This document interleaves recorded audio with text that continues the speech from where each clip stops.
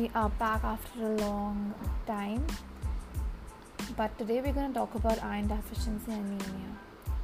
So, as we all know, anemia is the lack of hemoglobin in blood, which affects the oxygen carrying capacity of the RBCs. So, the first anemia we're going to talk about is iron deficiency anemia. Now, as the name suggests, iron deficiency anemia is due to lack of iron in the body, mainly because of either dietary deficiency, or it could be due to malabsorption syndromes or increased blood loss in the body. Iron deficiency anemia is extremely common in developing countries, and it's also easily treatable, and I'm sure a lot of us can diagnose it very easily. So the pathology behind this is, like I said earlier, decrease either in dietary iron, malabsorption, or increased loss of ions in the body. So iron is so important for us because, first of all, it helps in carrying oxygen from India through the RBCs to different parts of the body. Then it's also required in DNA synthesis and a lot of electron transport and everything, if you guys remember your mitochondria and everything. So in terms of diet, phytates, phosphates and tannates can also, even though there is enough iron in the diet, it may affect its absorption. So high phosphate or phytates in the diet can also cause iron deficiency. Now, in terms of newborn, breast milk has very good high quantities of iron with good bioavailability. However, a lot of kids who are top fed or given bovine milk, it's not good because bovine milk has high levels of calcium, which competes with iron for absorption. So that as well should be screened for, especially newborn kids with iron deficiency anemia. Now, when a patient comes to you, clinical evaluation is extremely important, and dietary history should be taken. That'll give you an idea of any dietary deficiency of iron, and if there is history of good food intake, then it points towards malabsorption.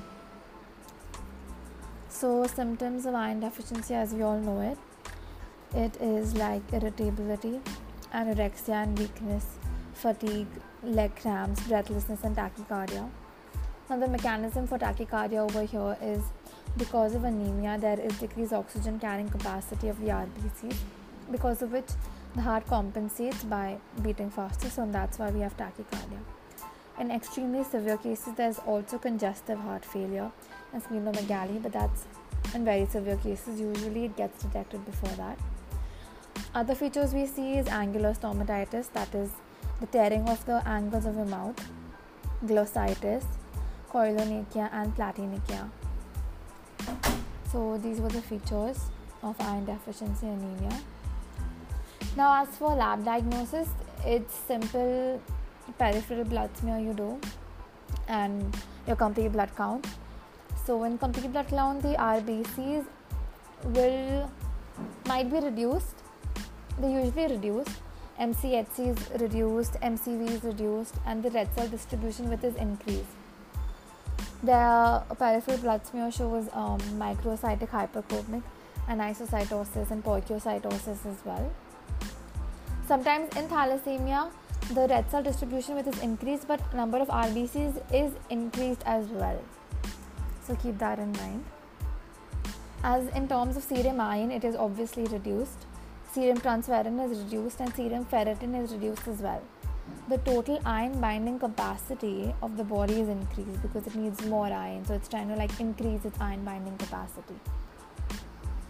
Now, keep in mind that serum ferritin is also an acute phase reactant.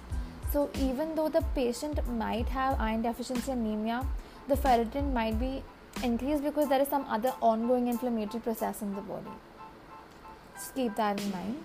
Ferritin, also an acute phase reactant, might be increased when there's iron deficiency anemia. Now we come to treatment. For treatment, first we have to pinpoint the underlying cause, whether it's malabsorption and if it's hookworm infestation, we have to give them a course of albendazoles and all. And hookworm infestation is also one of the commonest cause of GI blood loss and iron deficiency anemia.